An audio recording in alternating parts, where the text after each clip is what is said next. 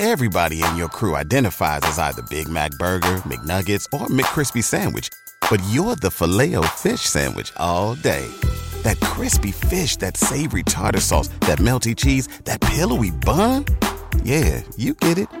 Every time. And if you love the Filet-O-Fish, right now you can catch two of the classics you love for just $6. Limited time only. Price and participation may vary. Cannot be combined with any other offer. Single item at regular price. Ba-da-ba-ba-ba. All right. This is episode 325 of Wheel Bearings. I'm Sam Abul-Samad from Guidehouse Insights. And I am Nicole Wakeland from The Road Reflected. And Mr. Baldwin will be joining us in a little bit in progress. Something from his day job just came up a short time ago, and so he's got to get that knocked out. So he'll probably be with us in about 15 or 20 minutes. The worky work stuff. Yeah. So in the meantime, yes. What have you been driving? Well, gosh, because it's been about 4 weeks now, let's drive another Subaru Crosstrek. So this time, and I was trying to look up and see which one I had because I literally did have it, I think almost exactly a month ago. I think I had a different trim last time. This time I have the Subaru Crosstrek Sport, which has there's two engines in this one. The base trims have a 2-liter 4-cylinder. Crosstrek comes with two different engines? I thought it, what? No, and it was, they put one in the back or? Not one in the back and one in the front. Stop. You made me question myself. I'm like, wait. So this is now you made me now, you know what? You go first now. No. So this has a 2 5-liter 4-cylinder, 182 horsepower and 170 pound-feet of torque and a CVT, which is kind of, it's kind of noisy, not horribly noisy, a little bit noisy. But I like this one. I think this more powerful engine is actually better. I like this. I think it's a good little vehicle. I like, it's funny. We were just talking about this off air, but the infotainment in this was something that actually my husband immediately got frustrated with because this has the 11.6-inch sort of tablet style infotainment screen, which works fine. Like there's nothing wrong with it, but the controls for the heat and the AC are like buried into it. They're at the very bottom. Mm-hmm. And then when you tap it, it expands a little bit. So if you can always kind of see it there at the bottom, tap it and suddenly it's your full screen and you can really adjust stuff. And somehow we got it in the air conditioning. It's 32 in New Hampshire right now. The air conditioning was like on full blast. I'm like, oh my gosh. I'm like, it's a blizzard inside the car. And as we're panicking, trying to find it, as our faces are freezing off, it took a second to find it. And I thought, gosh, I'd really just like hard buttons to just turn the temperature up and down. And you were saying a certain OEM has decided to do that on their vehicles again. Yeah, just before we started recording, a news story popped up on my RSS feed from Autocar, the British magazine, that Hyundai just announced in the UK that there's a mid-cycle refresh of the Tucson, which one of the few things that I think we all universally complained about on the Tucson was they had a center touchscreen, and below that there was a panel of capacitive controls for everything, and no physical controls in the center stack. And they have Hyundai's listening, actually across the entire Hyundai Motor Group. They have clearly been listening to user feedback on their HMIs, because there's something else that we'll talk about later that they also improved. But they have ditched that bottom half of the touchscreen. They've gone to like the one large display panel like they have on a bunch of the other current Hyundai vehicles, and they have an array of physical controls for climate control, just as it should be. I think that's, and it's really it's not like a Hyundai problem or a Subaru problem. It's an everybody problem. Not.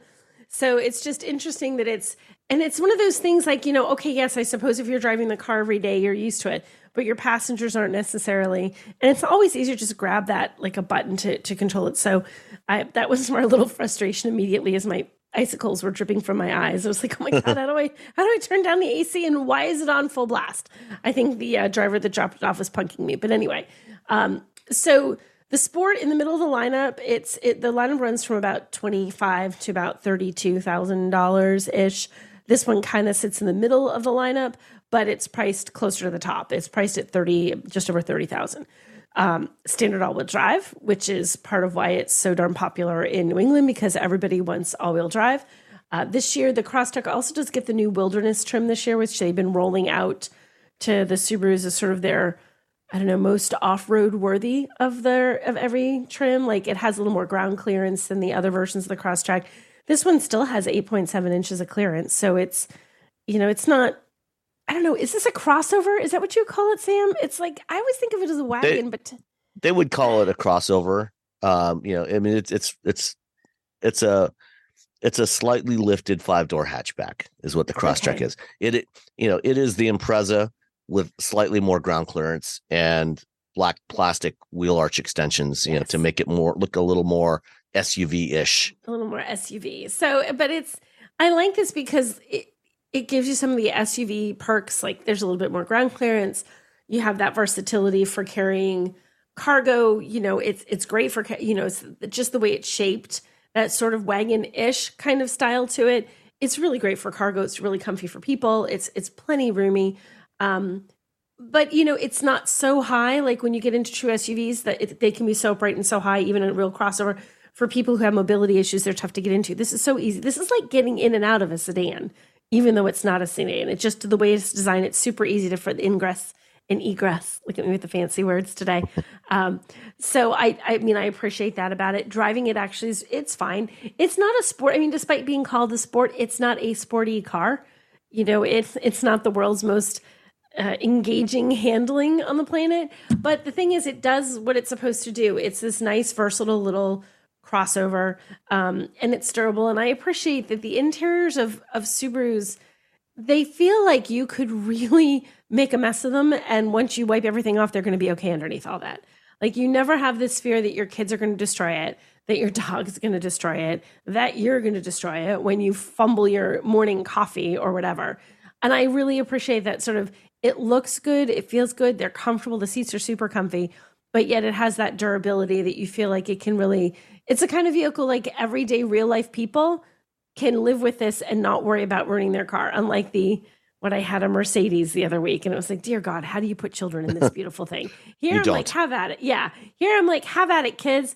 Sit there, break out your chicken nuggies and your French fries, spill your milkshake. That's okay. I'll wipe it all up and they'll be fine. If you have that Mercedes, what you do is you buy a Crosstrek for your nanny to drive. You just tell her, meet us at this location. And so the nanny brings the kids in the Crosstrek, and you and your mate can take the Mercedes. You take the fancy Mercedes. You look like you're living large. The nanny shows up. You just sneak the kids and like, yeah, this is our car. Don't mind that little orange Crosstrek over there. So I do like the Crosstrek. I think it's all new this year, and I think they did some nice updates to it. I think it looks good. It's a little more quiet. Like it's nice. It still looks and feels essentially like a Crosstrek. The only thing I'm not real keen on, and this is only if you get the base trim, talking about screens, they have the dual 7-inch screens on the base trim of the Crosstrek instead of the one, and it's literally just the base trim. Again, they work just fine, but I do find like those two screens, and they're separated. It's not even like they've taken, like they're not even really close to each other. They're sort of set. Yeah, there's a bezel that goes around both of the screens. It makes it feel weird. It makes it feel very, very dated to me.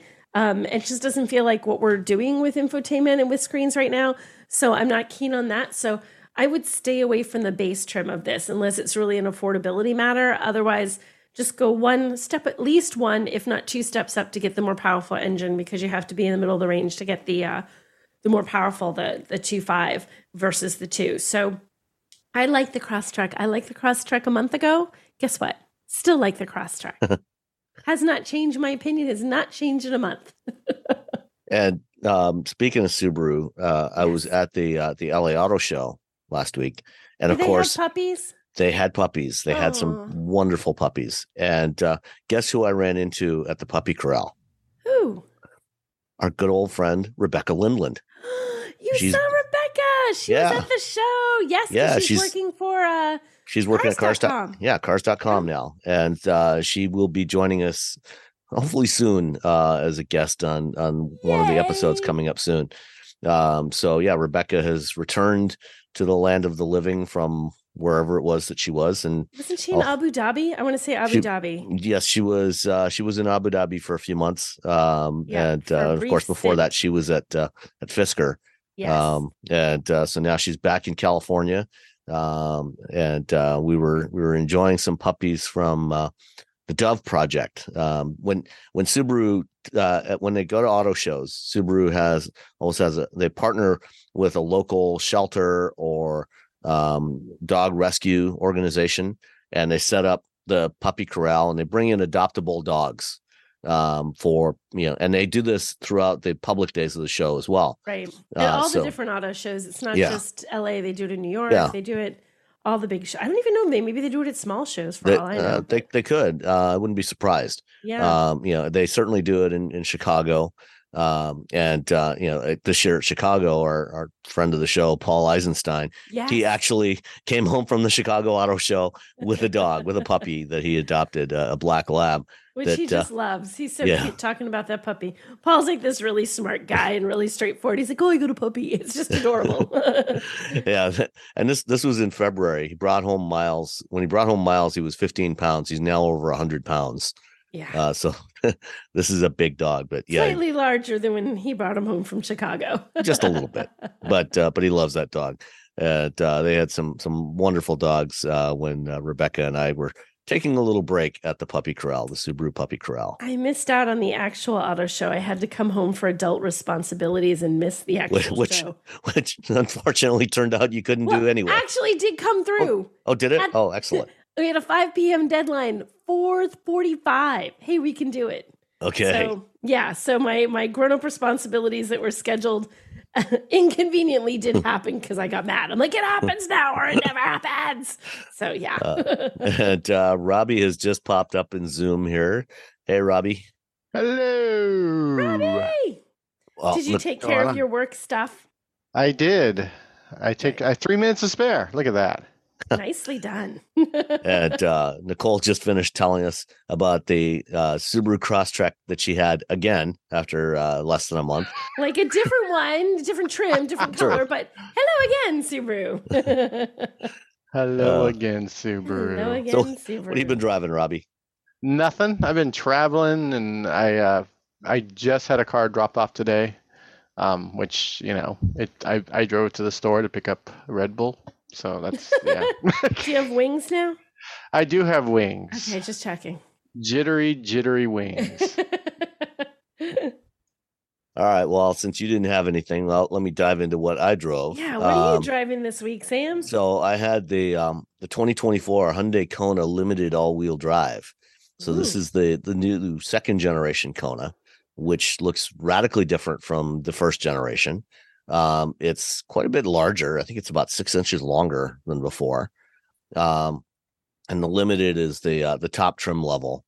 So it's got all the goodies on there, including a 12.3-inch center touchscreen, the 1.6 liter 4-cylinder turbo, which has 190 horsepower.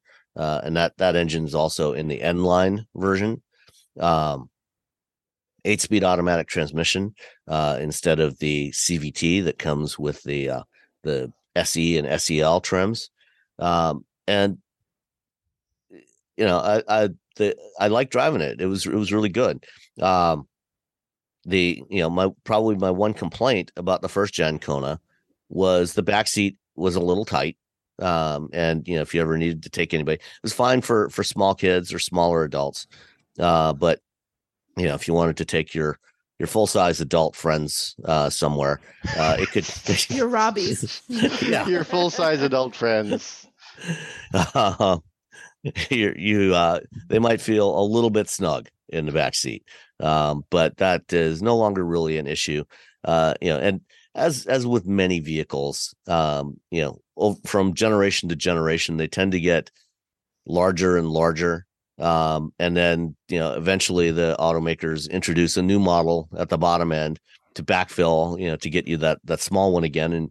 And so, undoubtedly the next generation of the Venue will get to where the first generation Kona was and so on.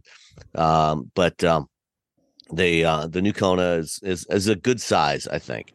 The Limited, which I had, is a little bit on the soft side as far as its responses. It doesn't feel quite as sporty, but that's why they have the N-line version, which has the same powertrain, but I think is probably a little bit tighter in its suspension setup, but it's fine for normal everyday driving. It's got a nice compliant ride for the limited, and like I said, it's got everything in there, and at that price, the limited starts at $31,650. The one that I had was all in for $34,695, including the destination charge. And I'm just trying to see what it had. Carpeted floor mats. So let's see. The Monroney actually lists the price as $33,150, which is about almost $2,000 more than what the Hyundai website says. So it's possible that between the time that this vehicle was built and the Monroney was printed out, they may have made some price adjustments. So if you go right now, I know why, because this that 31,000 is for a front wheel drive model. There you Dun, go. dun, dun. Yeah, so if you add in the all wheel drive, that's an extra $1,500. So All that's those extra wheels. That's Mhm. right. So that's where the price difference comes in. But now you've got wireless Android Auto and Apple CarPlay support in there. It's got all the goodies you would expect. It's got blind spot monitoring and lane keeping assist and adaptive cruise control. So all the good stuff is in here. Like I say, I think it's a really good size for a daily commuter vehicle. It's small enough that it's easy to park, but still well packaged. So it's got a usable back seat and usable cargo area. So I think this is a really good choice for a lot of people. And if you don't need that extra bit of power in there, the base Kona SE does start at 24,100, which is quite reasonable by today's standards. Even at $30,000, it's still pretty reasonable. But the SE starts at 24, and then there is an electric version coming, a second generation Kona electric, and I don't think that they have that one priced yet. It's not available yet. It's still a few months away for the U.S. market. But that one will be available soon. So that's the Kona, the 2024 Kona. The other thing that I got to drive when I was out in Los Angeles, because I'm on like you, Nicole, I'm on the North American Car and Truck of the Year jury. I got a chance to spend a little bit of time with the Volvo EX30, which you talked about last week. Yes. So what did you think of it? I really like it a lot. Yeah. I'm still not 100% sold on the all touchscreen interface. Yeah. How did that work out for you when you not having the instrument cluster? Did you get used to it? That part I was fine with. Because it's a portrait style screen and they've got all that information in a bar across the top of the screen. Mm-hmm. So it's relatively close to your line of sight when you're driving. And it's not a huge vehicle. In fact, it's actually quite compact, nicely compact. Yeah. And so it's not too far away from looking straight ahead. So you don't have to look way away from the let's put it this way. You don't have to look as far away from the road to see that information in the EX30 as you do if you're driving a Model 3 or Model Y, which has a landscape screen, and that a lot of that information is down lower. So you do have to look down more to see it. In the Volvo, it's fairly visible. And if you're used to driving any of the previous generations of Toyota Prius, which always had that small, slim display across the top of the dash, across the top center of the dash, it's pretty similar to that. So again, not ideal, but it's there. The thing I would, if I had to complain, would be about the climate controls, because you don't have physical climate controls. But you can also control all that with Google Assistant as well. So so it's not too bad. But just yell climate at your car. And the one I drove was the rear wheel drive I think it's the plus trim. It's the mid-level trim, the mid-grade trim. Okay. Which will be priced around $38,000 in the US. The base trim is about 35. And the interior is quite nice. I mean, you look around and you can see how they did things with the design to reduce the engineering costs and make it simpler to assemble. The doors are fairly plain. The window controls are in the center by the center armrest, and unfortunately, like the Volkswagen ID4, it has a button. It has a button for the rear. What are you saving? What money are you saving by doing that? Millions of dollars. You're saving one button because you have to push another button, so you're saving one. Millions. Bazillions of dollars, bazillions even, I would hazard a guess. Mm-hmm. But the 275 horsepower of the single motor rear wheel drive version is way more than adequate. This thing is surprisingly quick. And I think people are really going to like this thing when it starts to arrive at dealerships. And it will be available through the Care by Volvo program, which is their subscription program. So you can sign up for that. And then after it's either 6 or 12 months, I think you can switch. If you want to switch to a different EX30 or a different Volvo model altogether, you can do that, and it's just a flat monthly payment that includes your insurance and maintenance and everything, including the car payment. And it's one of the few automotive subscription programs that actually seems to be reasonably successful. Yeah, a lot of them just don't. They fall flat. Yeah, so I think we're going to be ready to buy a replacement for our Honda Civic hatchback, probably in about 1.5 to 2 years from now. So probably like in the 2025 timeframe. It's almost 2024 now, and this one will definitely be on our short list of vehicles to consider. Wow, cool! A lot of room in the back for dogs. There is room in the back for smaller dogs. I mean, you could. Would Daisy fit back there? Oh, Daisy will fit back there easy. Right. You could fit, if you put a seat cover on the back seat, which you'll probably want to do, you could fit a Bernese Mountain Dog in that back seat. All right, I'll go buy one of those. I think you could. I'd agree. Oh yeah, it'll fit. And that's one of the nice things. When I got to the car, it was parked next to an XC40, and on the outside, it is quite a bit smaller than an XC40. It's lower, not quite as. It's about I think about 8 inches shorter. Mm-hmm. But because the EX30 is built on a dedicated EV platform, as opposed to the XC40, which it's a modification of an internal combustion platform, the XC40 is not packaged quite as well. So they really took advantage of the packaging efficiencies of an EV in the EX30, and it feels like there's at least as much, if not more, interior space in the EX30 as there is in the XC40. Cool. So a ringing endorsement. You like that one? Ring-a-ding-ding. I did. I did like it quite a bit. Yes. So it's definitely a good vehicle. I agree. I really like it too. I think it was great. I was very impressed by it.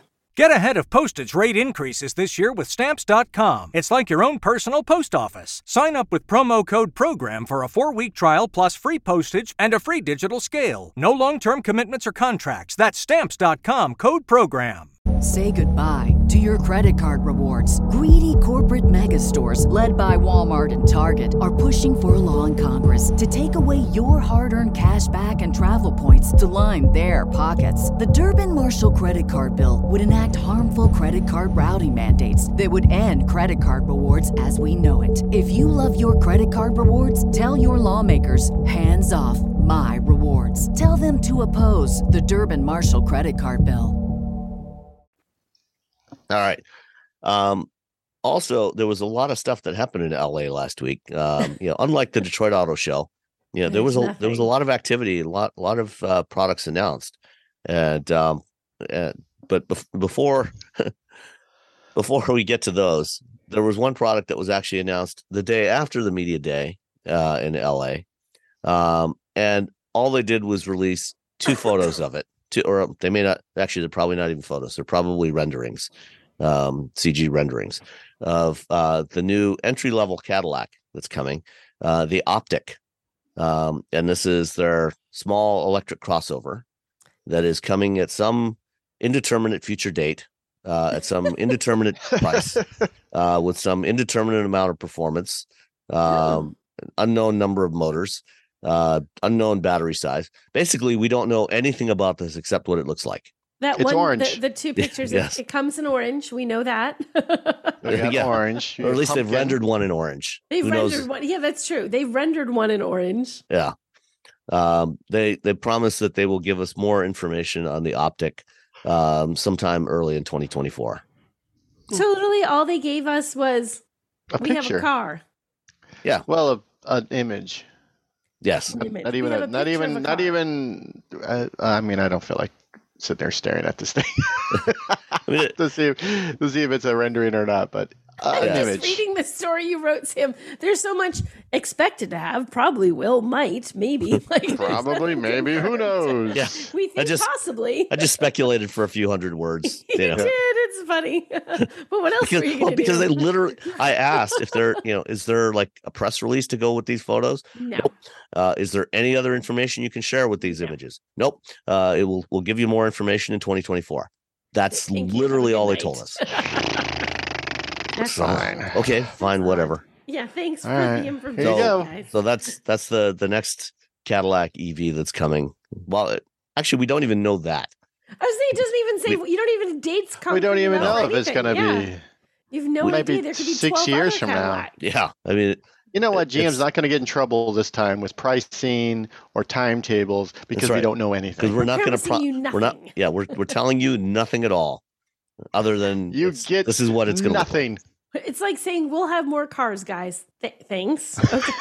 All right. When? We're just gonna have more Cadillac. cars, guys. We're going to make some more cars. We're gonna make more Oh, cars. all right. Yeah, this summer when they unveiled the Escalade IQ, Cadillac did say that, and we're going to show you two more Cadillac EVs before the end of the year. This is one of them. So Oh. presumably guess. sometime between now and the end of the year, we will get two more images of another Cadillac EV with no information. Oh wait, there's a Cadillac. That's another one. They're both Cadillacs. Oh, Yeah, So it's there's going to be some other Cadillac EV Oh. coming. I was hoping it was going to be like the little electric truck that I saw when I went to the little electric what do you call it, like off-roader? Well, not off-roader, but Oh. like Jeep type vehicle, Well, that probably wouldn't be Or- a Cadillac anyway. or the hint at a Hummer pickup truck, like a smaller one, of course. But none of those are Cadillacs, I which feel means like we you won't can see do them. Hummer smaller. That just is broken. Hummer and smaller in the same. Well, they did the sentence. H3. Remember that? Yeah, there was Yeah, that was that's there was the true, but H3 and they're in 2009 so huge now. they also had the HX concept. And then how much longer was it before the whole company went kapoof? About 6 Well, months. That's So six maybe months, don't yeah. go smaller. Yeah. Stick to what you know. Oh. Big. Mega. Yeah. Mega. All right. But what we did learn about in California was a couple of new Toyotas. The sort of new Camry for 2025, which Yeah. is, despite what they proclaimed, it's not all new. They call it a 9th generation Camry, but it's really a mid-cycle refresh because It's an 8.5. I was Yeah, going to say 8.5, 8 the structure and everything. And when you look at it, if you look at a picture of the 2025 Camry next to a 2024 Camry, all the side sheet metal, the greenhouse and everything is all unchanged. The front and rear are changed. There is an all new interior. But That's nice.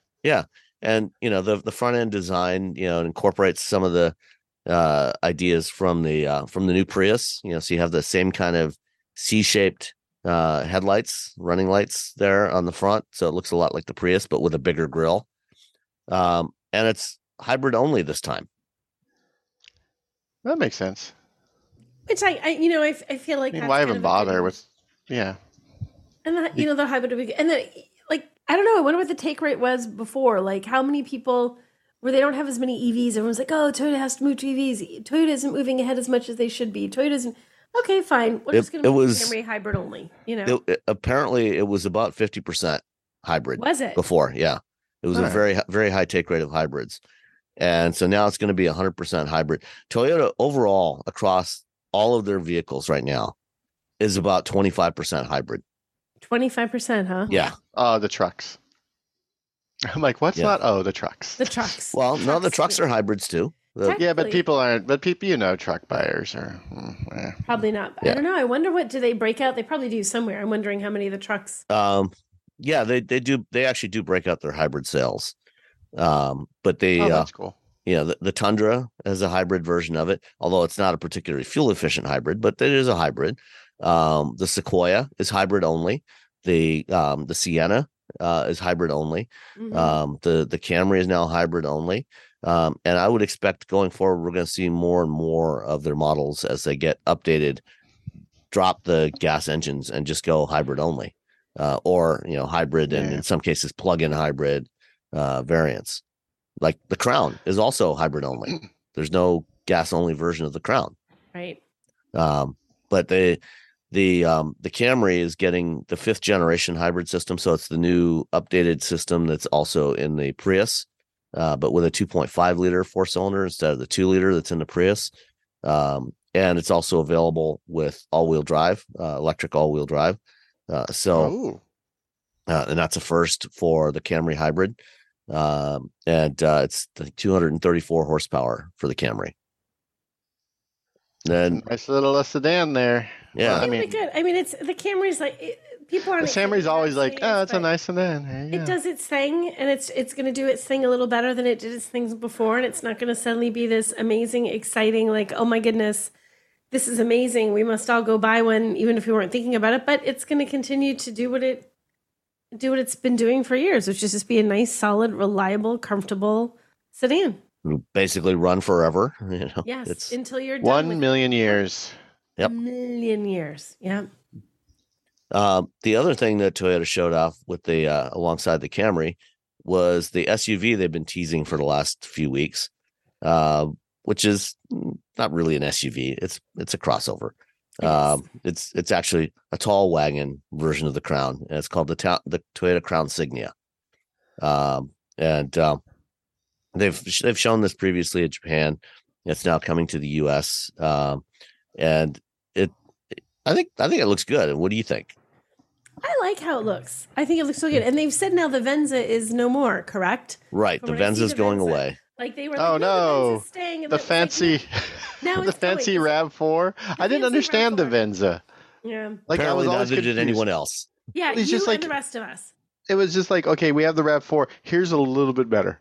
Not a lot better, just a scooch better. Yeah. I'm like, well, why wouldn't you just get the RAV4? Just different styling. If you didn't want something that looked quite as chunky and as rugged as a RAV4, Venza looked a little more like it just looked prettier. It wasn't as like you said, it wasn't as rugged. It's a little more streamlined, a little prettier. And you still wanted a Toyota. You still wanted something in that wheelhouse, that kind of sizing, sort of, but you just wanted it to look a little bit nicer inside and out. I guess a little bit. It was it was the Toyota, like the deal with Toyota is like every 3 inches they have an SUV that's 3 inches bigger than the previous SUV. Well, now they've ditched it. Now they have the Signia, but I keep wanting to call it I know it's just Signia, but Insignia is what I want to say. I want to put an EM in front of it. I know that's not what it says, but.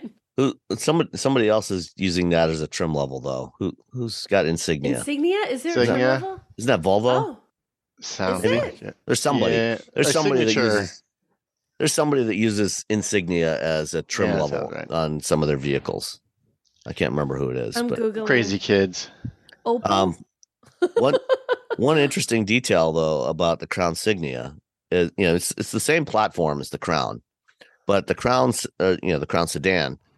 The Crown Sedan is has 2 different hybrid variants. It's got the standard hybrid synergy drive with the naturally aspirated engine and the eCVT, and they also have the Hybrid Max system, which has the 8-speed automatic and the turbocharged engine. And they're not offering the Hybrid Max in the Crown Signia, at least not for now. I wouldn't be surprised if in a year or two they add that as an option, as an extra cost option. But for now, it's launching just with the standard hybrid system. I bet That's they fine. am. Where are Yeah. these people? Where are you going in the Crown Signia that you need that extra oomph? Fancy places, you never know. No. You never know. Robbie. Everybody always wants a little extra oomph. Little you know. oomph. Yeah, This is Who says America, no to after all. extra If oomph? they want it, but if you don't give it to them, they won't know they're missing it. That's the They'll thing. never know the difference. Like if you offer it to them, like, oh yeah, I gotta get that. Like if you supersize, it's like supersize. Like you don't really need the supersize, but if someone offers it, you're like, all right. But if they didn't offer it, you're just sort of like, oh, I'm happy with the amount of food I've gotten. Yeah. Well, no, that's not true because I would never be happy with the amount of French fries I gotten. Always the French fry container is too small. Even if supersizing didn't So exist, just whatever double. it is, this Just is ask not for an enough. extra. Ask for an extra order of fries. Still, then you can't ask for two. You have to get one. Why? But what if they I what if want they one gave you an giant extra one. cookie instead? Oh, Why, that wait, might I don't know. Why is too? Why is too It's greedy? too Are you? silly. If you have one giant, You're in one, your you're just okay. in your car. You're like, I need 2 fries, and then you pour them both in the bag, and then you just and you put them in your passenger seat with the heat on, so your fries stay nice and warm. Oh my god, I have actually turned on the heat to keep my food warm, and I'm like, if I That leave is it the sitting only here, reason for a heated help seat in keep the most heat- and some Yeah. areas of California. Will that keep your food warm? Does it act like a little heater and keep your? Oh, pizza yeah, I warm do it when all you the put time. I always turn it on when I put a pizza on my seat. Always. That's what it's for. You eat pizza while you're driving? No, I'll I'm eat driving anything. just when you bring the pizza home. Oh, And you okay. put Pick it it on the up seat next to you. Okay. And you have to drive home from the pizza place. You and turn it's a little getting heater cold. on. So you turn the heated seat on with the idea that it's going to heat through the cardboard in 5 minutes, 10 minutes, and make Well, the it'll pizza keep warm. the cardboard, instead of it getting cold, it keeps it Yes, warm. That's it why I don't keeps like it heated adult. seat controls on doors, because I You can't can't reach reach the passenger side. Yeah, but It's your all arms about are the long enough, pizza. Robbie. You should be able to reach it. But most of the ones that are on doors are usually luxury vehicles, which are typically a little bit wider. bigger. Okay. But like Even the 2 large Kona, for Robbie. it's just like buttons that are right there in the center console, so I can just smack that button and boom. Anyway, it's important. These are important things that These we are have the to things share that with our people need readers. to know, right? Keep your pizza warm with those heated seats, people. That's a life hack. Yep, life hack. Okay. So always order the car with the heated seats that you Yes. don't, especially if you don't have to pay a subscription for them. Correct. So you can keep your food warm. Yes. Okay. Yep. Especially fries, because once fries get cold, they're no good. That's true. That They're is just true. trash. All right. California, state of California, back in the early 90s, they came up with what eventually became known as OBD2, the onboard diagnostics port, which is a standardized port that you can now find on all new cars. And part of that standard is that they also had to standardize the messages for fault codes. And so anybody can plug in a device into the OBD2 port on your in your car, and when your check engine light comes on, they can read the check engine faults, or read whatever faults there are. If you've got a misfire or some throttle body not working properly, like I had on a car once. All kinds of things. Gas cap isn't tight enough. Yep. Literally a thing that'll happen. Yes, Yep. and that'll turn on the check engine light. So that became mandatory in 1996, and that's still what they use on all new cars. But with EVs, they have a lot of different fault codes when diagnostics detect a problem, and so California has now come up with an update, which will almost certainly become a national standard because they sell more vehicles in California than everywhere else, with a new port for EVs. And they will have to have standardized diagnostic messages that everyone can read. And they'll be standardized across the industry. So, if you've got a bad cell in your batteries, it should be the same fault code, whether you buy a Tesla or a Cadillac or a Hyundai or a Volvo or whatever other car. What do you think? Yes. Yes. As someone who works on cars, it's so much easier if I can just know what's wrong. Yeah. I feel like in general, standardizing things, like because EVs are so new, there's so many ways that we can even just measure very many things that we're all sort of things aren't as concrete in terms of numbers and measuring and standards. And I feel like that's something that needs to happen for EVs. All right. Well, we settled that. So everybody, we settled the problem. Immediately start installing these new OBD 3 ports or whatever they're going to call them. OBDVs. OBDevs. Which sometimes I will call the OBD port the ODB port, which is Old Dirty Bastard from Wu-Tang Clan. Not the same thing. Which is not the same thing. It is definitely not the same thing. It's not the same thing. Go listen to some Wu-Tang Clan after this podcast. Okay. There were more EVs announced at the LA Auto Show. Yes. Kia showed off a couple of concepts that they previously shown in Korea, and they brought them to LA, the EV3 and the EV4. Interestingly, they did not bring the EV5 here, which I'm not sure why, but I guess we're probably not going to get that one anytime soon. But the EV3 and the EV4, the EV3 is a small crossover, kind of actually probably pretty similar in size to that EX30. Mm-hmm. And the EV4 is a compact sedan, which looks like it's roughly the size of a Kia Forte, which is their compact sedan, but a lot roomier inside because, it's an EV. I did have a chance to sit down and talk with Steve Center, the Chief Operating Officer for Kia America. And that interview will probably be part of next week's show, unless you are a patron, in which case it'll be showing up in the next couple of days in your Patreon feed, like a bunch of other stuff that I've been dropping in there in the last couple of days. Ooh. But we use that money for pizza.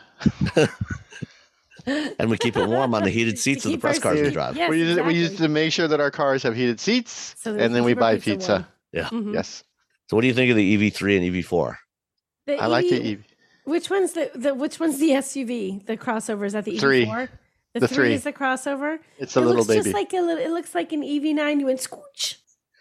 Yeah, it's a little baby EV9. It's a little baby EV9, and I like the EV9, so I like the little baby EV9. It's the mini me of EV9. It's like I'm sure it's bigger than a mini, because it kind of looks like a mini. It's not actually. I think it's not too far off the size. Maybe just a little bit bigger than like a Mini Countryman, or Okay, not. so it's not right. wrong. Yeah. Oh, that's there you go. Yeah, I like it. it's a good I dig size. it. Are these actual real pictures, or these all? I'm trying to say These are all renderings. Renderings. Well, they're all renderings, right? Yeah, But they had the actual cars at the show. Do they look Actually, just like these renderings, or some of these Yeah. real? No, it looked just like this. It did. You just printed them out. They were just cardboard. They just did some cardboard cutouts. origami. You couldn't touch them, or they fell apart. No, they wouldn't let us touch them or sit in them.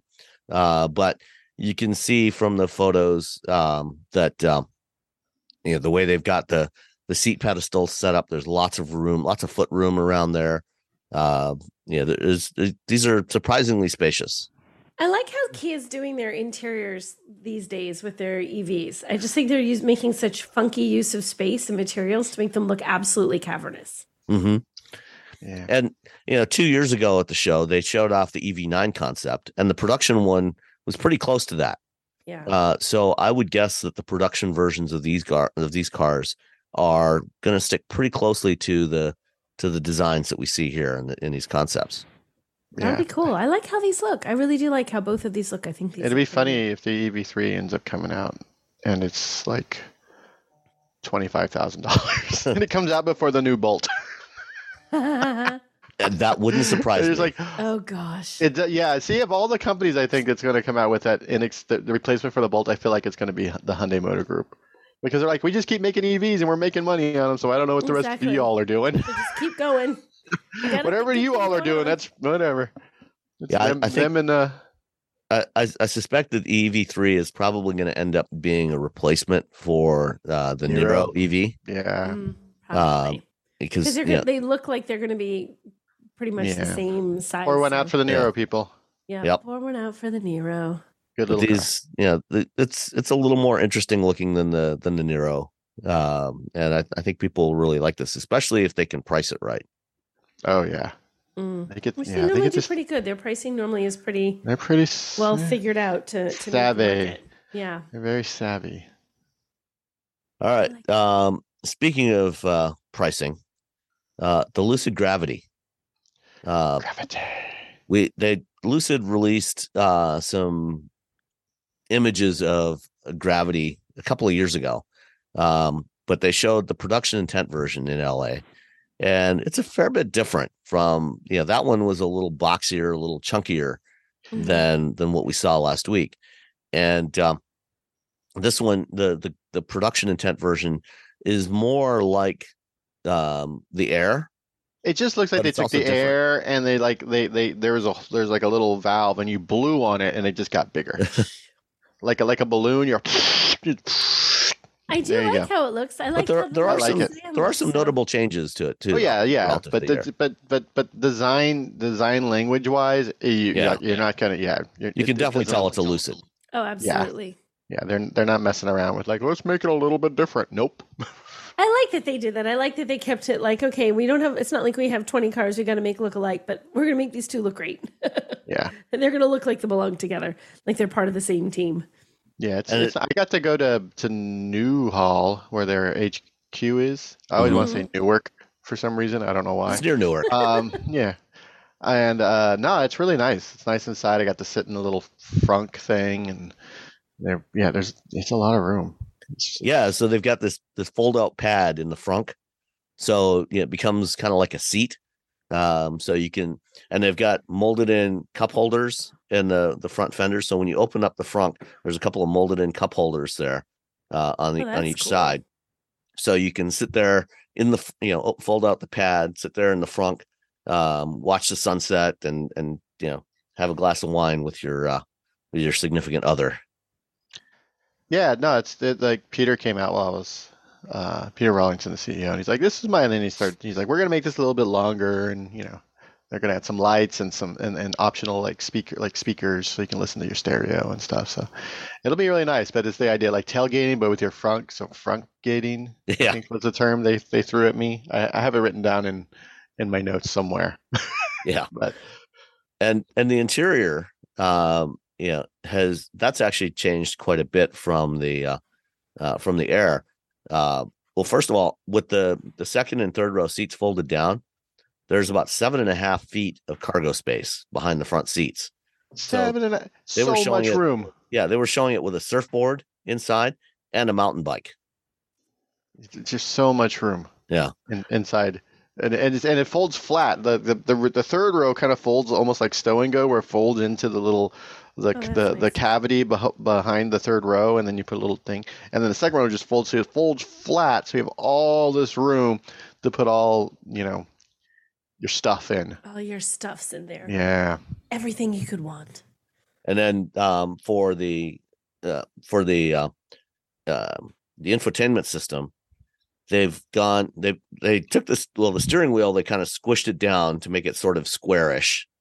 And then now there's a 34-inch OLED display that just spans across. So in the Air, you have this 35-inch panel, but it's actually 3 separate displays in there, with one in the middle between that you can see through the steering wheel, and then one on each side, a smaller one for controls on the left, and then the infotainment screen on the right.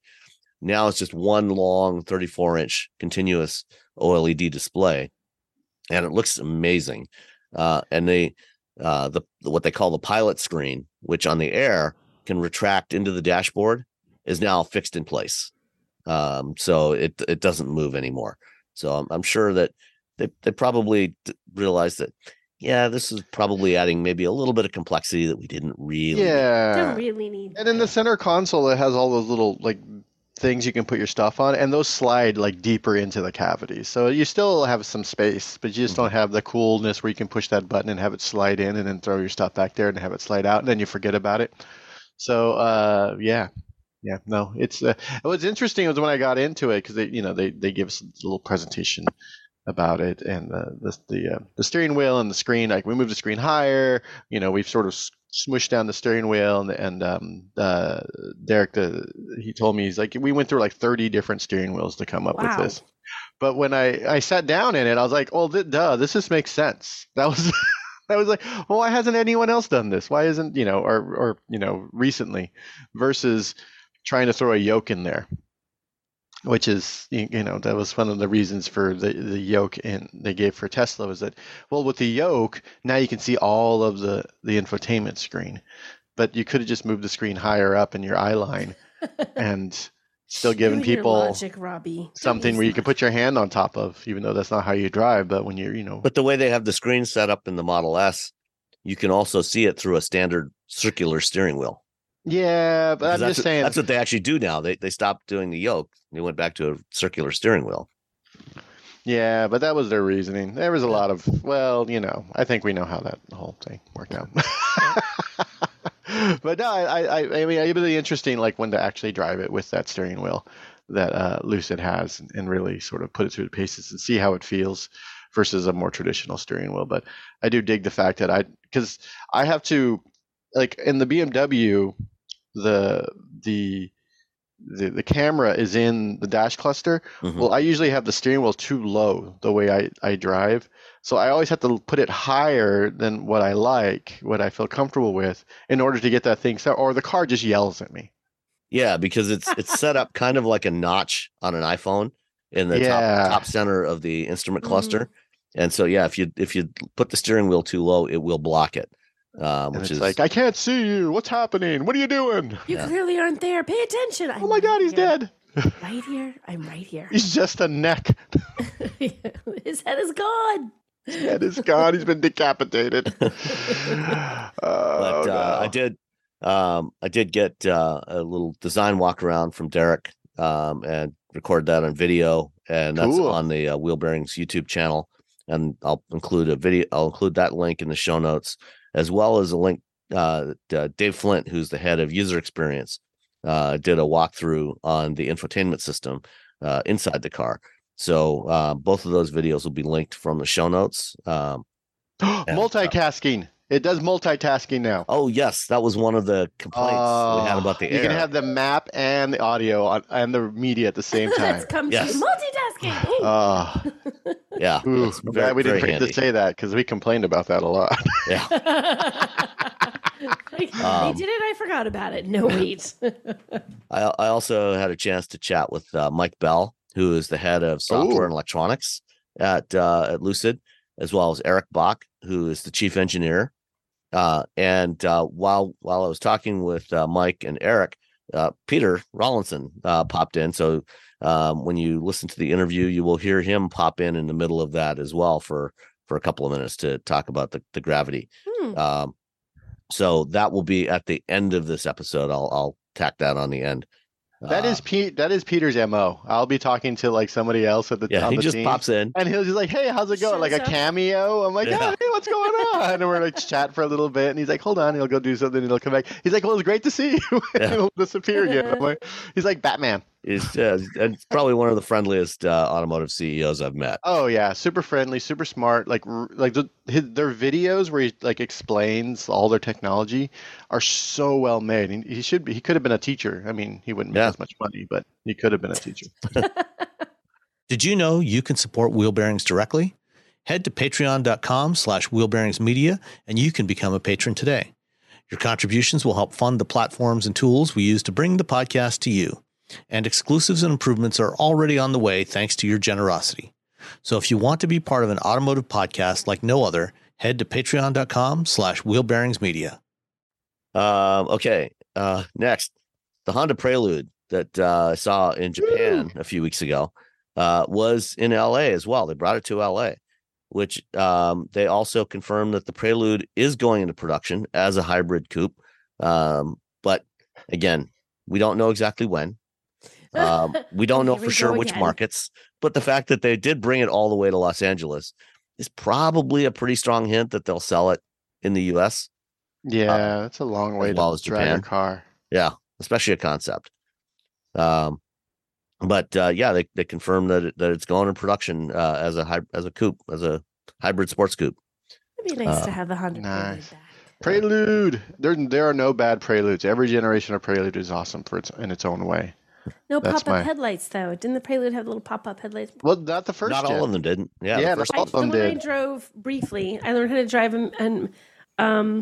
a manual on a stick shift on a Honda Prelude with pop-up headlights. Boop, boop, boop, boop. Actually, I think there may have only been one generation of Prelude that actually had the pop-ups, because Really? I think the last generation went back to Last fixed gen. headlights.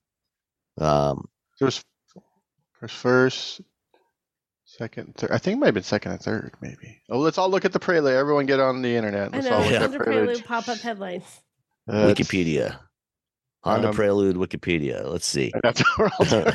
Well, whose wiki is faster? Thank you for listening to our podcast while we look up things on 1983. Wikipedia. The, The the, se- 1983 had Second- pop-up headlights. the Second yeah, and the third, yeah. the second generation had the second and third had pop-ups. The other three generations did not. All right, I was right. For I just once. remember being so panicked For about once. learning how to drive the car and not stalling it that I kept meaning to hit the turn signal, and I was managing to turn the headlights on and off like I was hitting the wrong thing, and it was like pop pop constantly. They were driving at night. I'm like, oh my Aw, gosh. that's awesome. It's like you're winking at the world. It was just winking. Winky, Like, wink, winky. wink. Don't know how to drive this. Get out of the way at the time. All right. The last item for this week. The last news item Yes. from LA was the launch of the Genesis GV80 Coupe, which, as with every other luxury SUV, you've got your wagonish version, and now there's a fastback version that gets rid of some interior space in the name of style. Style. What's more for the GV80 Coupe, they're adding in as an option the electric supercharged V6 that is also in the G90, which is quite a powerful engine. But I think the bigger news is that for both GV80 body styles, they have a new interior, and there's a very important update. So like a lot of other Hyundai and Genesis and Kia vehicles, they're going to this one large curved display, and that's fine, whatever. But the most important change to the GV80, can you guys spot it in the photo? I'm staring at the photo. Did it not have a little ball thing? No. Which one? There was one major thing that we all complained about with the GV80, which was the center console controller. It was flush with the center console, and it had that knurled ring around the edge of it. But it also rocked, and so to spin it, you had to press hard enough on the outer ring that you oftentimes ended up clicking in addition to turning it. They changed it up. They changed it up. They made it stand up apart from the center console, like they do on some of the other models, like the G80 and the GV70. Yay! So they listened. It'll be everyone. more functional. And Robbie, before you joined us earlier, we were talking about a story that just popped up on Autocar just in the last hour or so about refreshed Hyundai Tucson that they announced in the UK, and presumably it'll be coming here. And it's also getting rid of the touch controls on the center stack and going to restoring physical controls for the climate controls. Well, someone like at Hyundai was like, "Yeah, buttons are the thing. Way to go." At some point, like in the last 6 months, I forget the exact timing, but I know I was like, "Oh, good." Yeah. Way to listen to your owner, buyers, customers. That's the word. Yeah, People who customers. buy things, customers. Yes. The money peoples. All right. We did have a listener question that I forgot to paste into There's nothing there. It's empty. Yeah, I just got to find it here. I have it. Okay, you guys, all I can see is a cursor frantically moving around on our file. Oh, that's me. I'm a twitchy Robbie's person. just like being twitchy. 'Cause I do this a lot. All right. Oh, you're gonna make me dizzy, man. Keep watching it. Watching it. It's magic. Patrick writes in by email, and you can send in your questions at feedback@wheelbearings.media, or you can even record them. You can always record your audio, record your question or comments, and we'll use that in the show as well. But it must be in the form of a rap or a sea shanty. It does not need to be in the form of a rap or a sea shanty. You can just speak normally. But we'd like it better if it were. But go ahead. Yeah. Okay. Just saying. Anyway. Patrick asks, first, love the show. Pretty sure I found you because of the Twit network. Listened to you all on the back show. Listened to all of the back shows. Wow, Patrick. Thank you. Wowza. And we're sorry. And haven't missed any of the new shows yet. Keep up the great work. Not very serious question. Seems like you never test drive any cars from Porsche. Do they not loan out cars to the media? I think that their continued use of buttons for AC controls and the radio makes the cockpit one of the best. We never have Porsches here in the Northeast, ever. So for I'm gonna say, yeah, go ahead. So here's the deal with Porsche in where I live. Porsche has a big center down in LA, and getting a car up here for the very few automotive journalists who still live in the Bay Area is kind of a pain in the butt for them. I've been told that if I were not lazy and I went down to LA, they would give me a car to drive up here. But I don't know if lazy is the word. Busy. If I had more free time, I could go down and they would give me a car. So there you go. Yeah, we just don't get them in this area. Yeah, they do occasionally have them here in the Detroit area. But it seems that they mostly just give them to the bigger publications, to Car and Driver and some of the road and track guys that are still around here, and a couple of the bigger websites. But I have asked to drive a Taycan, and they said, yeah, absolutely, we'll definitely get you in one, and then somehow it never quite happens. I've driven every Taycan, but that was before I guess talked to them a lot. I guess about them, or I didn't talk to them, which is very weird. So what are you doing? Talking to the car, man. That's how you get the best experience.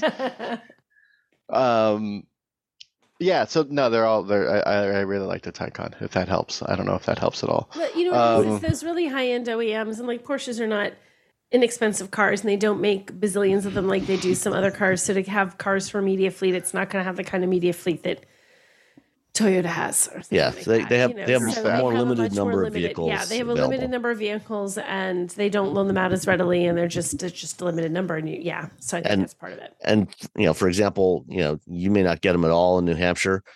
We certainly don't get them here in Michigan during the wintertime.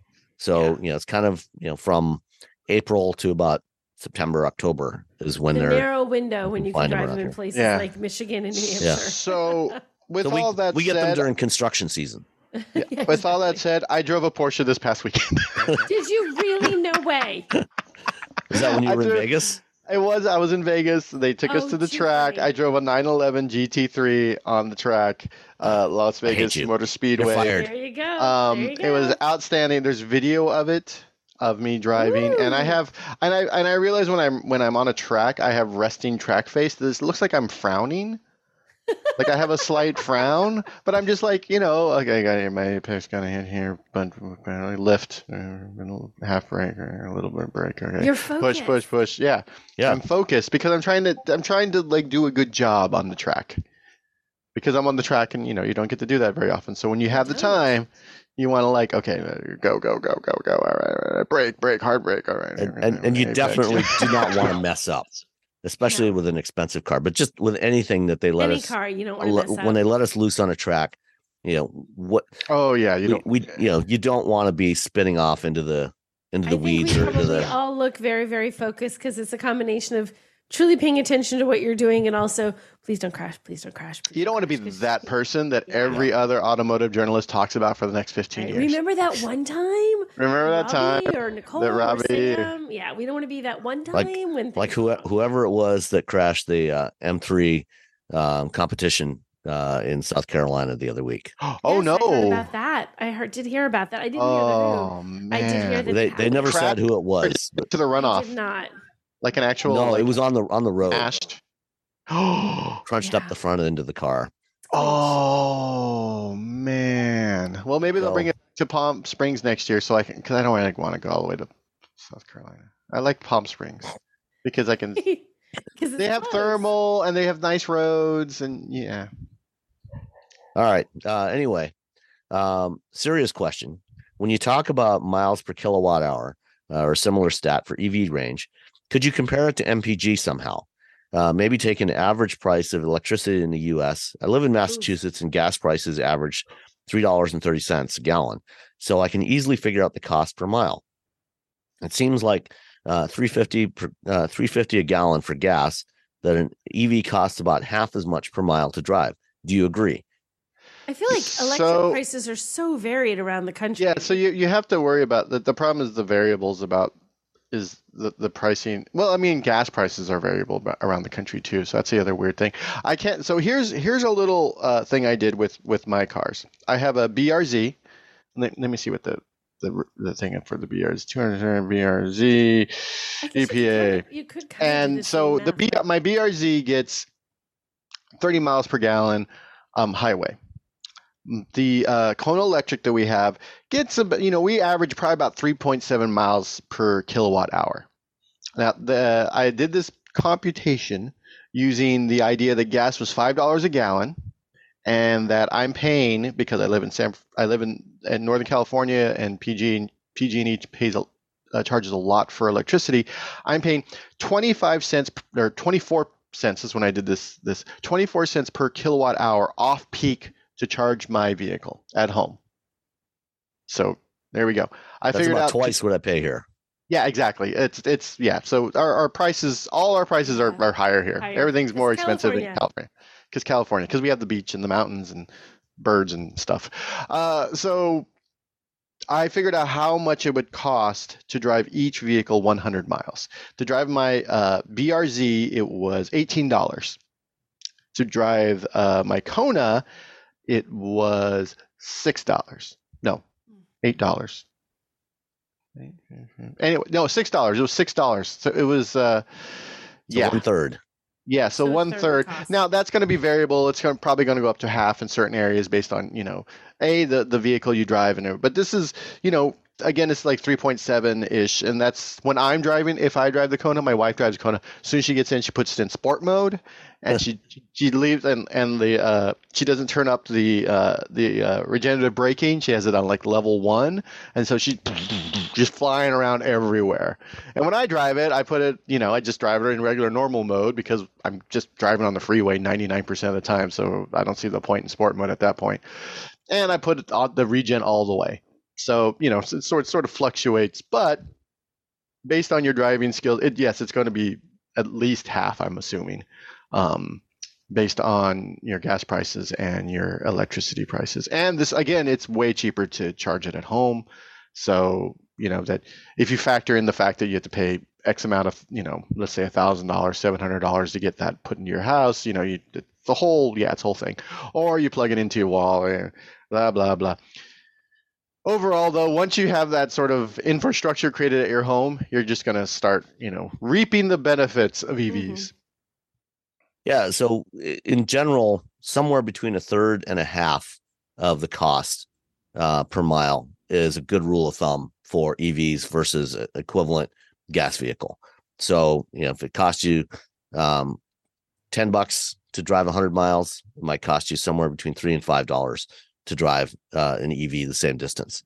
Now, that is assuming you charge at home. If you charge at DC fast chargers all the time and you're not using the free charging that, if you buy a new EV, a lot of times you get some free DC charging.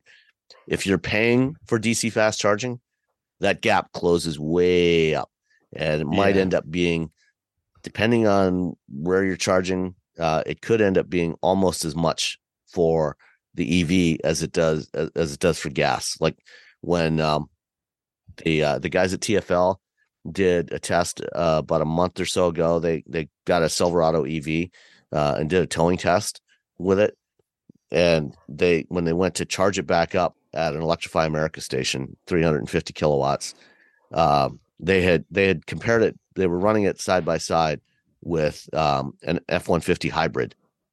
And it ended up costing them about the same for electricity to drive the same. They drove about 200 miles towing a trailer, and it ended up costing them roughly almost the same. Like it was within $1 or $2, about $100 roughly for both of those vehicles, because DC fast charging is way more expensive if you have to pay for it. It's about the prices here in Northern California, I've seen 43 to 56 cents per kilowatt hour for DC fast charging. Yeah, and Electrify America charges 48 cents a kilowatt hour if you're not on their subscription plan where you pay like $4 or $5 a month. And then if you do that, then you get they drop it down to 36 cents a kilowatt hour. And they're starting to vary that based on region. But yeah, if you're charging at home on a level 2 charger, then it's a lot cheaper. And we will, at least I'll try to give some MPGE numbers going forward when we have EVs to give you a little basis for comparison.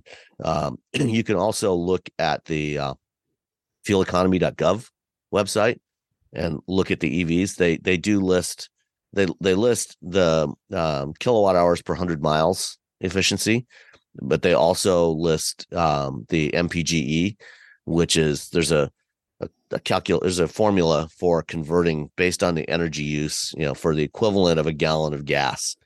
And those numbers are all listed there for each vehicle, each EV on fueleconomy.gov.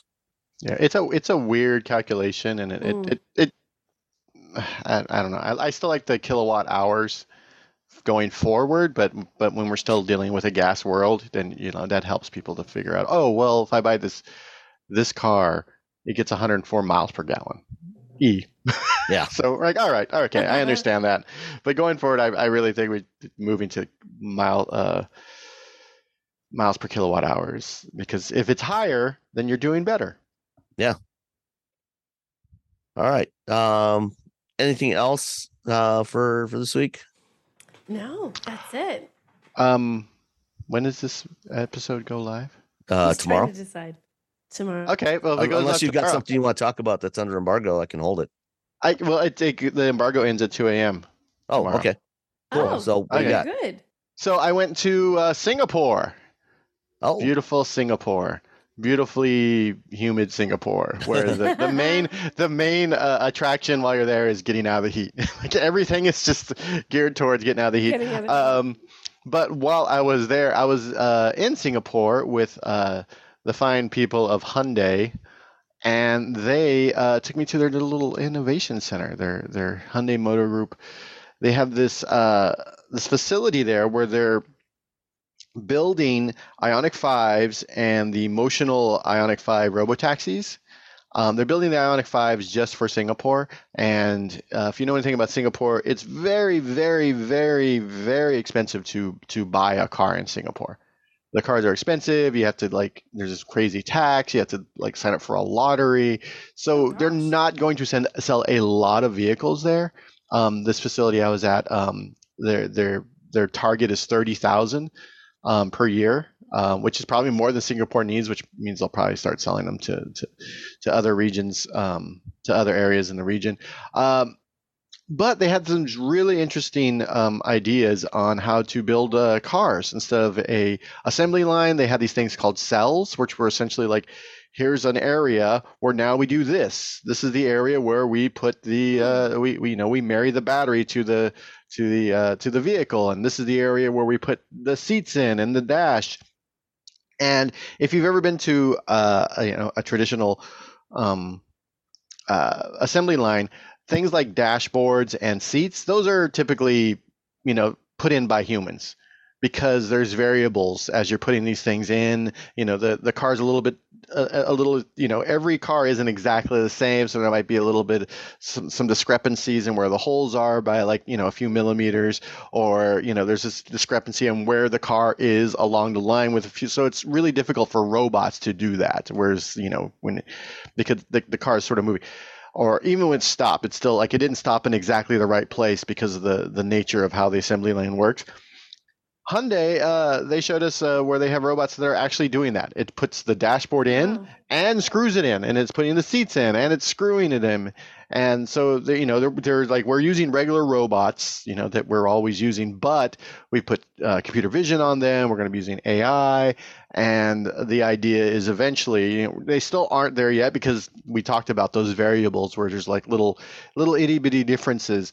But at some point they were talking about maybe 3D scanning a vehicle as it's going down the line. Cool. so that when it gets to every section it gets to, the machine, the robot knows that the variables of this vehicle versus the variables of the vehicle ahead of it, or the variables of the vehicle behind it. And they're doing all this in this very low yield facility, but some of these things they're hoping will eventually make their way into other larger facilities, like the meta plant they're building in Georgia. And they also let me sit in a car while they did the Sky Track, which is a track on the fourth floor of this building. It's like a little loop. Oh. And then they have plants. They're going plants. They're like hydroponic. It's a lot. It's quite a lot. So there'll be an article on Ars Technica and on SAE in the next few days. So check those out. But no, it's really interesting because you see these other automakers are sort of pulling back on their EV. What they're doing with EVs, and Hyundai's just going what we're doing. So what we could think about, in addition to building all these factories and selling all these cars, we're going to build a factory just to learn how to make those other factories better while we're building EVs. We're just going to have this whole test bed area in Singapore to figure out the best way to build EVs in these other factories. So it was really interesting. And it's and one of the concerns, of course, is if you have a robot doing this, what happens to that human? Some people will still have to, the people who have to run, they have the control center to keep an eye on all this, which you don't typically have. But you also have to take into account that Hyundai's also at this meta plant. They're also building this giant battery facility, so there's going to be humans that'll be working there. So, and I saw their little robot Spot, because they bought Boston Dynamics. Oh, they had and one this running guy, around. he's putting things, he's tightening things on this vehicle that's above his head, and he has this exoskeleton, so it reduces fatigue on his arms while he's reaching above his head. And then Spot would come up behind him and take pictures and it was doing quality control, which you're like, oh, that's cute, except for the fact that at the end of the little head, it's like 3 prongs, and they open, and then it takes the picture. So it looks like this. I'm sorry, I'm trying to... Like it's about to bite you? Yes. It looks like it's like a Venus flytrap or something from Aliens. The most terrifying thing, just to take a picture. And I'm like, why does that even need to be there? Just have the camera on the end. Why does it need that little protection? Just to freak you out, Robbie. I think the designers at Boston Dynamics deliberately try to make their robots as freaky as possible. Yeah, it's like little trots over, and you're like, oh, that's kind of cute. And then it's like, rah, it's got these little prongs that open up. Did you ever see the episode of Black Mirror called Heavy Metal? Yes, the essentially the Amazon episode. Yeah, and they have a robot. They have robots in there that are very much like Spot. Yes, they're and the idea is that they're essentially security guards. Yeah, and run amok because society has collapsed. But no one turned off the security guards. Oh, geez. Yeah, it's pretty. Anyway, go watch Black Mirror, and also listen to Wu-Tang Clan, and I don't know, check out what Hyundai's doing. All right, cool. And don't forget to go to and go get a pizza. Keep it warm on your heated seats. Exactly. And go buy some merch at shop.wheelbearings.media. Get several different styles of shirts. Awesome. Lots of different bold colors that you can choose from. Some different designs on there. I'm wearing one right now. I'm wearing my my Miata one right now. Very nice. Yeah, in red. So, go get that. If you feel like supporting the show and you want an ad-free version of it, don't forget Patreon. You can support us on Patreon. We got a bunch of patrons there, and thank you for that. And thank you. Get ad-free versions of the shows, and you get other content before everybody else does, like the design walk around videos with Derek Jenkins and with Dave Flint, and the interview with Mike Bell, Eric Bach, and Peter Rawlinson. There you go. And that will be coming up right after this, as we say, see you later. Bye. Bye. Adios. Hey everybody, it's Sam. This week, following the reveal of the new Lucid Gravity electric SUV, had a chance to chat with Mike Bell, the head of software and electronics at Lucid, and also Eric Bach, the chief engineer. And while we were chatting, Peter Rawlinson, the CEO and CTO of Lucid, also popped in for a few minutes to offer some comments about their new vehicle. So enjoy. All right. So, Mike, you are in charge of software for Lucid. Software and electronics. Software and electronics. Yep. And obviously, with modern EVs, actually modern cars in general, but particularly with EVs, software plays a crucial part of that. Absolutely. And when the car first launched, a few glitches in there, but it's gotten a lot better since then. And I guess, talk a little bit about kind of what is the overall strategy for Lucid in terms of software, the software architecture, the electronic architecture. Absolutely. Well, I mean, the biggest thing, if you want to be a modern EV car, or I think even just a modern car company, you have to do the software and hardware yourself. The days when you can farm it out to tier 3s and tier 2s and then have them combine stuff, you end up with something that's not compelling. So from the beginning, the majority of the hardware and software in the car is done in-house. And we've been really, even since the launch of the Air, we've been building the capability up. A lot of my senior team from Apple has come on board, joined me, and we, as you say, we've made pretty big improvements to the software. Gravity takes it even to a next level. But the key thing for us, we take a systems approach. So we don't take hardware and say, okay, great, what can we do with it? We figure out what's the user experience. How do we want the customer to interact with the car? What's it like? Derek's team and Eric's team and my team, the three disciplines, we then sit down together and figure out how do we take a systems approach to make this real. So the hardware and the software and the design all work together. And because we do it in-house, we can worry about the littlest details. And that's really key. You can't do that by throwing together third-party pieces. So from an architectural standpoint for the software, is this what we think of as a middleware-based OS, where you've got an abstraction layer between the applications and the underlying hardware? Well, I mean, or something different? Well, it depends. So on our Gravity is a whole new architecture. We haven't really talked a lot about it yet, but the software or the hardware or the electronics or both? Really either, but I can tell you a bit about it. So, with Air, we have with our Sapphire, we have kind of a newer platform than the original Air launched with. This is newer still. It's based on a state-of-the-art, brand new chip coming out from one of our partners. We have a hypervisor running on it to give us the ability to run some sort of safety-critical code, at the same time have a guest operating system on top. The state of the silicon is advanced to the point now where you don't really pay a huge performance penalty for that, so we can really separate things and we can containerize things and really have a much more modern architecture than we could in the past, largely driven by the hardware architecture that we've chosen for the vehicle. And then so we have the safety critical items, and then we also have the user interface items. We're running just like we do today. We have the open source version of Android, but really the operating system is open source Android. Everything else is in-house. So we've essentially worked with the chipset provider. We've taken their port, we've hardened it, we've done a lot of work to it, and then we've added all the layers on top of it to really make it Lucid.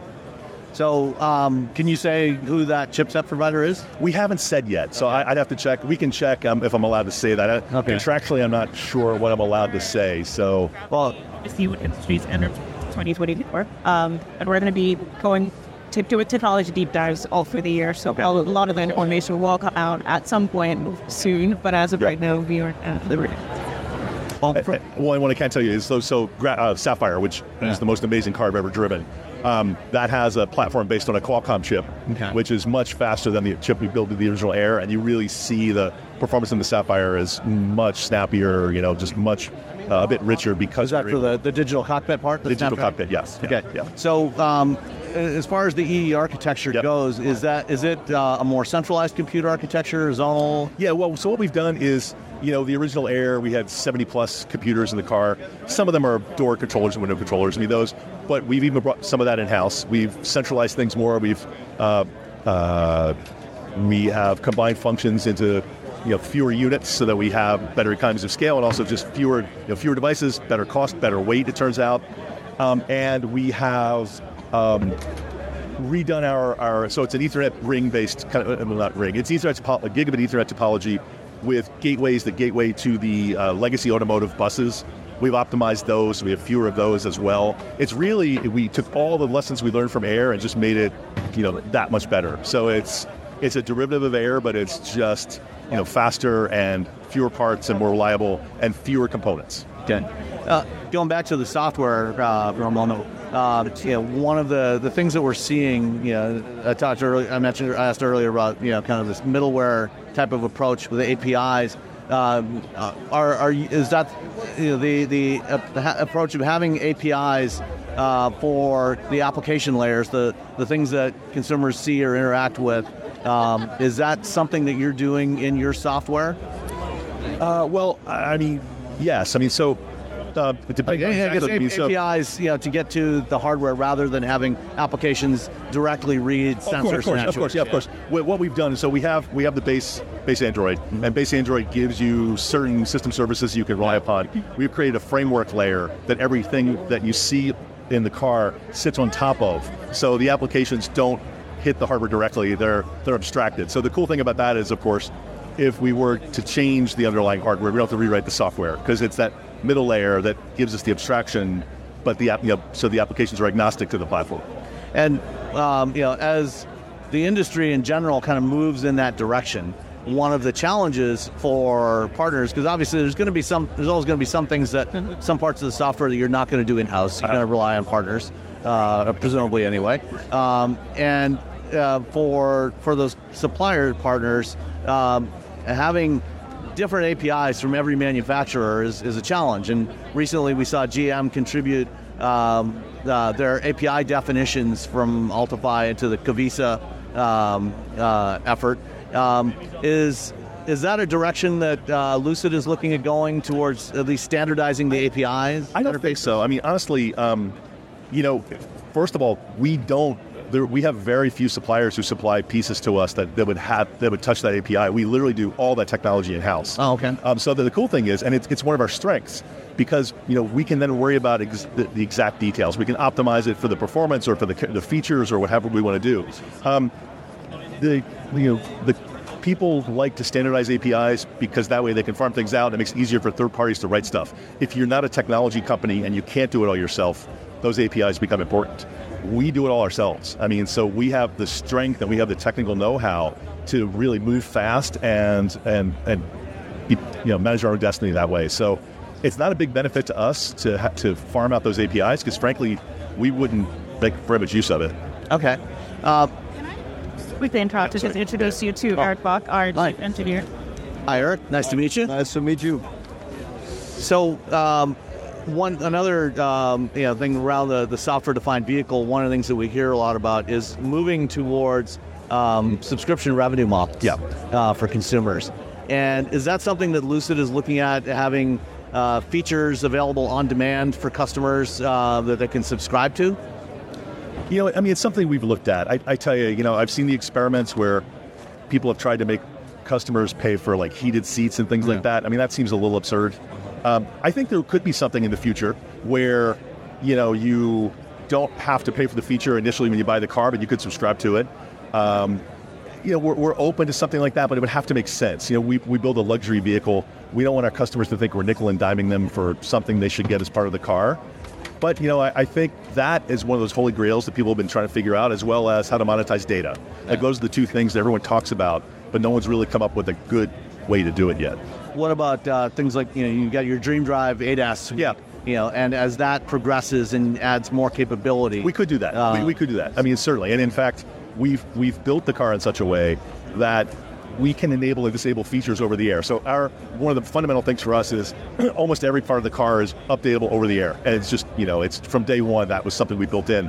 We can turn features on and off over the air with a flick of the switch. So we have the infrastructure to enable it for something like that. And really it becomes, what's the business model? What's the price point? How are we trying to incentivize people to, buy the feature? But yeah, we have that capability. Okay. Eric, since you're here as chief engineer on the vehicle, what, for just the second vehicle from a new automaker, it sounds like you've made some pretty fundamental changes going from Air. Well, actually, you can go from the original Air to Sapphire and now to Gravity. You talk a little bit about, kind of what's driving those changes, and what are some of the highlights of what has changed as you've gone from the original Air to the Gravity? Yeah, absolutely. For us, it was a huge step actually to get Gravity on the ground, and we wanted to make a true SUV, and that's why we've fundamentally redesigned the architecture. So we didn't just prop up the Air platform as other cars do it. We fundamentally designed it as a true SUV with functionality and then the ride and handling and utility in mind. The key element that is in this car that defines the space inside is our space concept, where we again have a cab-forward design. We maximize the leg room in all 3 rows. We have a super intelligent folding seating arrangement that now enables an immense amount of storage space. You have a fold-flat second row that actually ducks down to the same height as the rear sill entry. The third row seat folds back down, and everything is one big surface, and you can now pack a whole apartment's worth of IKEA goods into the trunk if you're moving in, right? So the fundamental target was to make a really spacious vehicle within the exterior dimensions shorter than our direct competitors. So, as an SUV, what is the target for Lucid with this vehicle? Obviously, maybe I shouldn't say obviously. I don't think you're necessarily trying to compete with a Jeep Wrangler, but what's true? What do you see as this vehicle? What is the range of what you're trying to accomplish with the Gravity? Yeah, I would say our competitive set is for the premium to luxury SUVs above $65,000, $70,000. It's the 2-row and the 3-row versions of the major players, whether they're in Germany or Detroit. Mm-hmm. So, off-roading, for example, how far would you, or what would be the upper or the limit of the off-road capability of a car like Gravity? Well, as you said, it's not like a Jeep Wrangler. It's not a true off-roader, but it's an extremely capable SUV. As you see in our video, we can make the car jump. Of course, you need to be a trained driver, right? You can get things wrong. It can power slide through the desert. It can dune crawl, dune drive.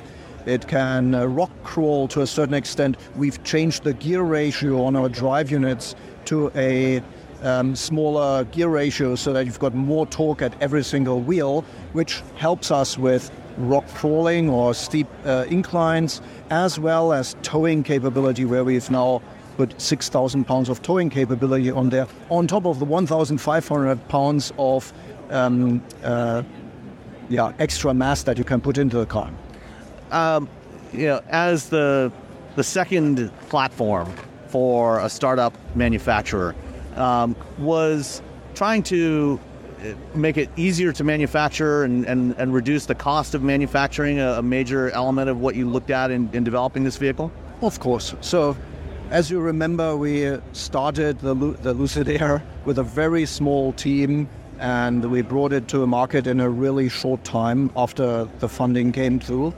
And we've enhanced the capabilities. We've got a much larger engineering team. We've got all the lessons learned from Air, and of course we've paid assiduous attention to detail in terms of target costing, designing smarter. Now you've got more eyes to engineer a fundamentally better vehicle, do some benchmarking on things that don't really make the car excel. There are just standard topics that you can get wrong or right, and we've got the majority of them right, I hope, or everything.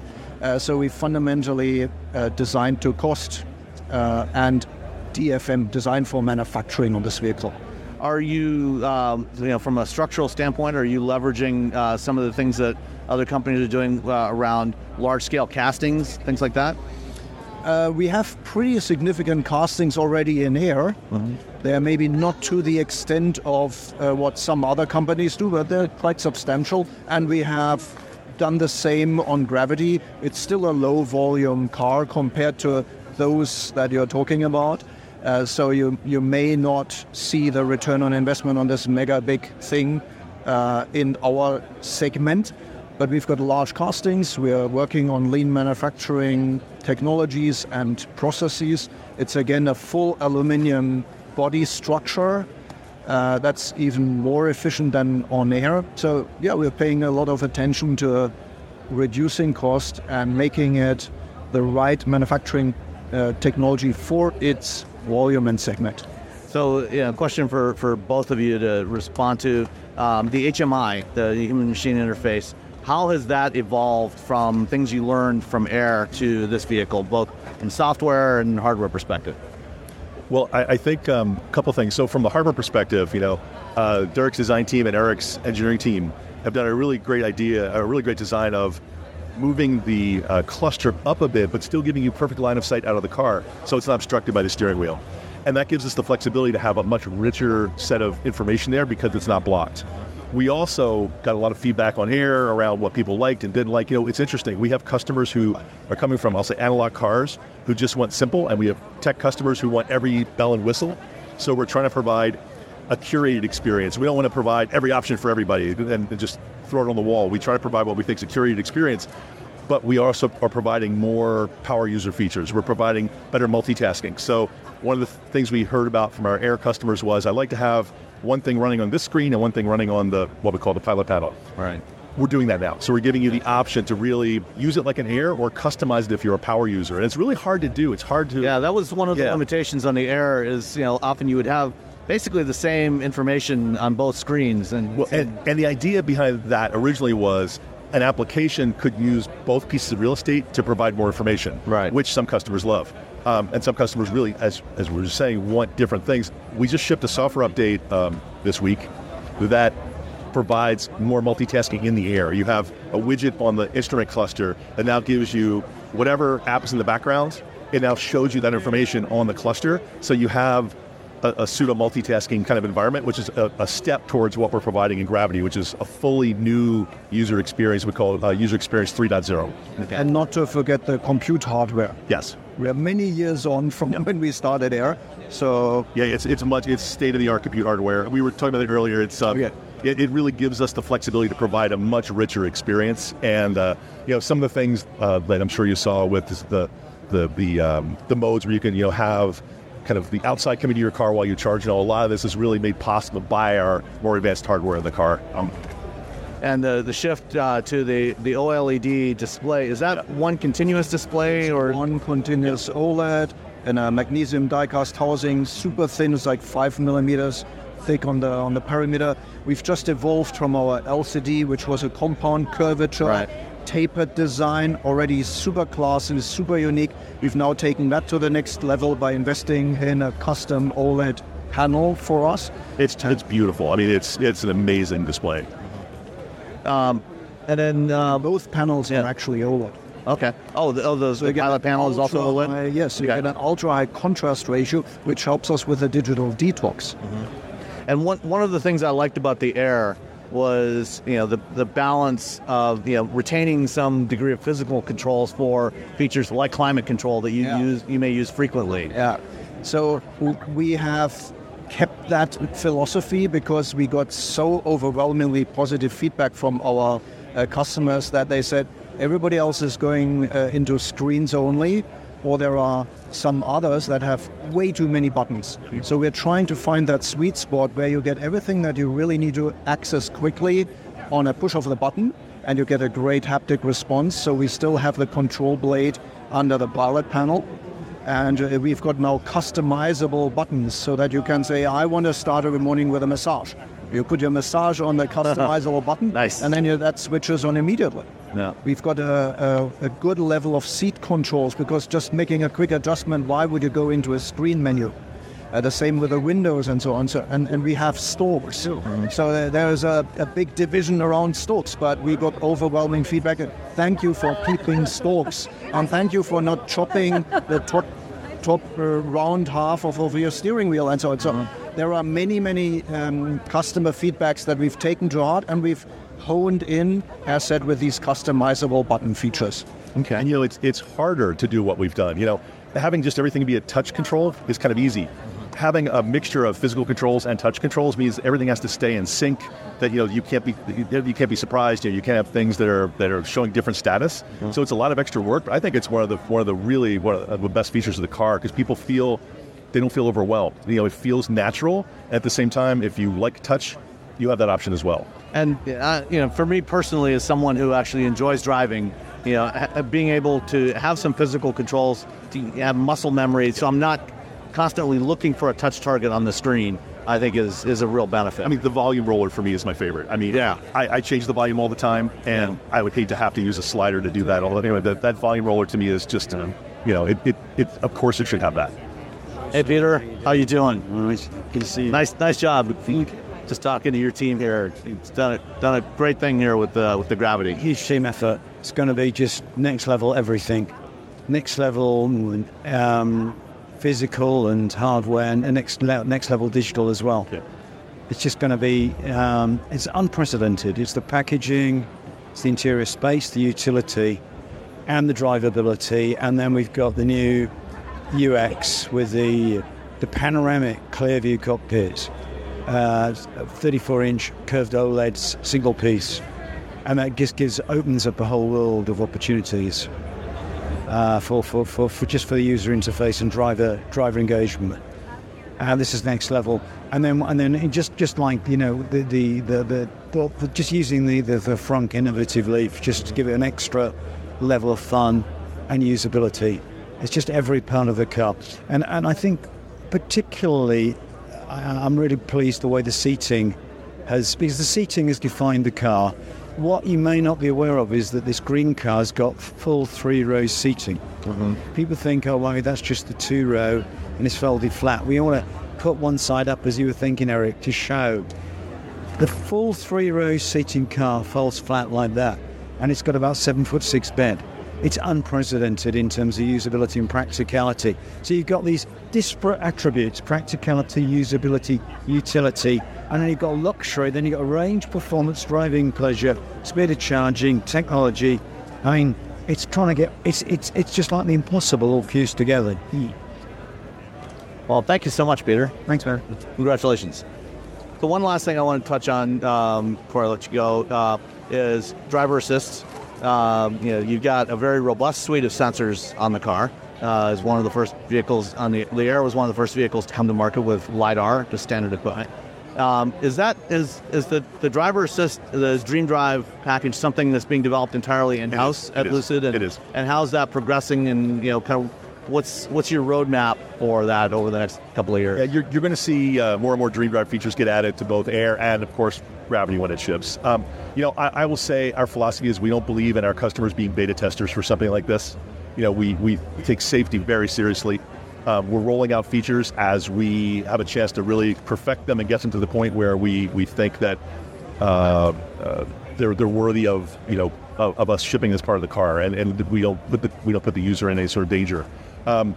Gravity now has even more advanced hardware than Air had, in the theme of updating everything, much more extensive compute hardware, the same kind of sensor suite in many of the trims.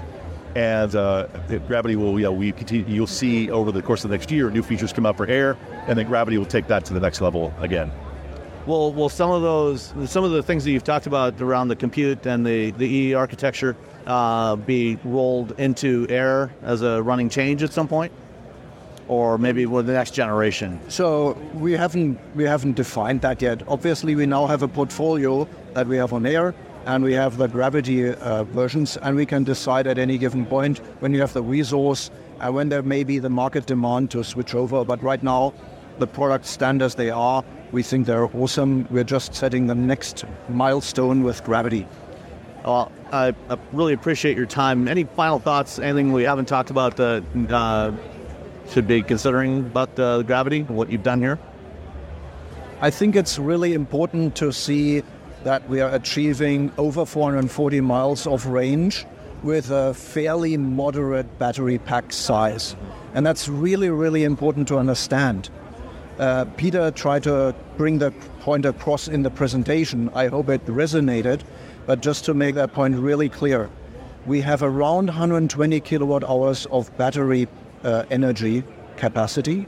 And then others are above 200 kilowatt hours to get in even close to the same range.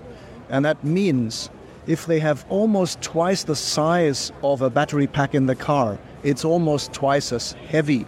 The car gets heavier, less fun to drive, more expensive, more raw materials, more mining of whatever goes into the battery, less energy consumption in our car. So you need almost twice the amount of energy to recharge the car when both cars arrive at the same destination, which means if you can afford the electricity, great, but the total cost of ownership for some will mean something. But on top of that, the power plants need to now produce almost twice as much energy, twice as much CO2 footprint, which is the opposite of what we're trying to do in the switch over to EVs. And that's why it's so fundamentally important to understand that battery pack size matters. The smaller it is with a longer range. And I think that is one of the key takeaways I think we need to get people to resonate with. And it takes longer to charge the bigger battery pack. So it's like a bad non-virtuous circle, right? I mean, the only thing I would add is, I hope people understand we are a technology company, and it's the motors, the battery pack, and the aerodynamics, and the design, and the software, and the hardware. You can't do something like this if you're just a system integrator that a lot of other companies are. And we've kind of flown below the radar, but I mean, this is fundamental to us getting the range and having the room and the space. It really is. We think about it holistically. How do we provide that experience? And it's a lot of work, but that's what you have to do to get something like this. Yeah. All right. Well, thank you, gentlemen. Mike Bell. Great meeting you. Eric Bach. Thank you.